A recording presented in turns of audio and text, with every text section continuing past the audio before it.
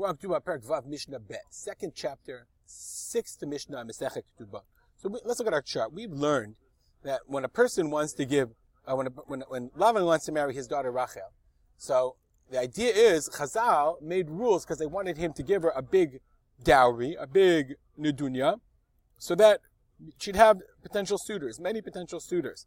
Because otherwise, if he didn't give her a good dowry, sadly enough, Rachel would, become an old maid. She'd sit around.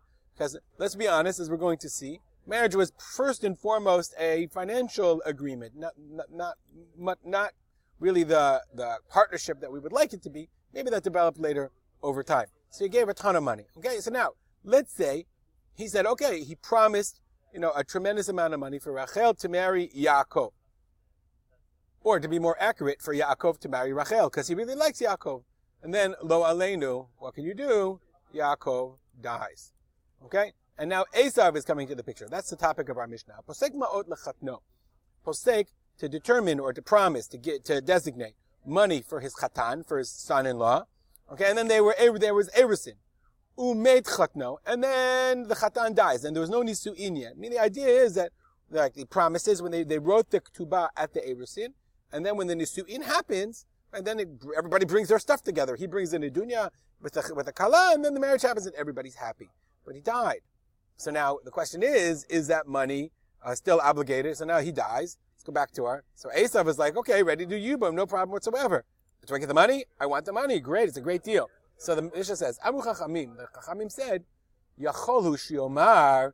So the father-in-law could say, La'achicha iti rutza liten. I wanted to give it to your brother-in-law. V'lecha ulecha iyafshi liten. I don't want to give it to you. Okay? So he could say, O chalitz o yabem. You can do chalitz or yibum, but I don't really want to give you the money. But v'idu le'achiv, but to the original brother who died, O yitein mashe pasak, O shetalbin, teshev al shetalbin rosha. Very interesting. The Bartuner says, let's say Yaakov, so if Yaakov dies, he says, Esav, listen, do chalitz or yibum, money is off the table.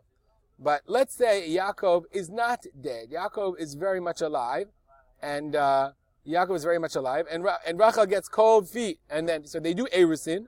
Yaakov does erusin. Esav's out of the picture. Yaakov does erusin, and then Lavan says, you know what? I don't really like you so much. So Yaakov has two choices. He has two choices. Yaakov can say, okay, you know what? Give me what? Give me the money. Oh, teshev al shetalbin rosha. She sits around until talbin rosha Lavan, until her hair gets old. Meaning, I'm not doing nisuin until you bring what you promised. Now the Bartuner says that Chachamim said that Bartuner says that in the end, what the guy does is he does marry her, and then he has to bring the father-in-law to Beiti. Okay, the Mishnah says,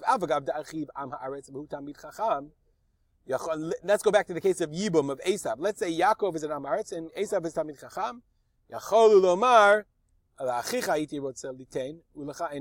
go back to our chart. If Yaakov dies, theoretically, Yaakov is an Am Haaretz, and Esav is a big Talmid Chacham. So Esav says, of course, give me the money.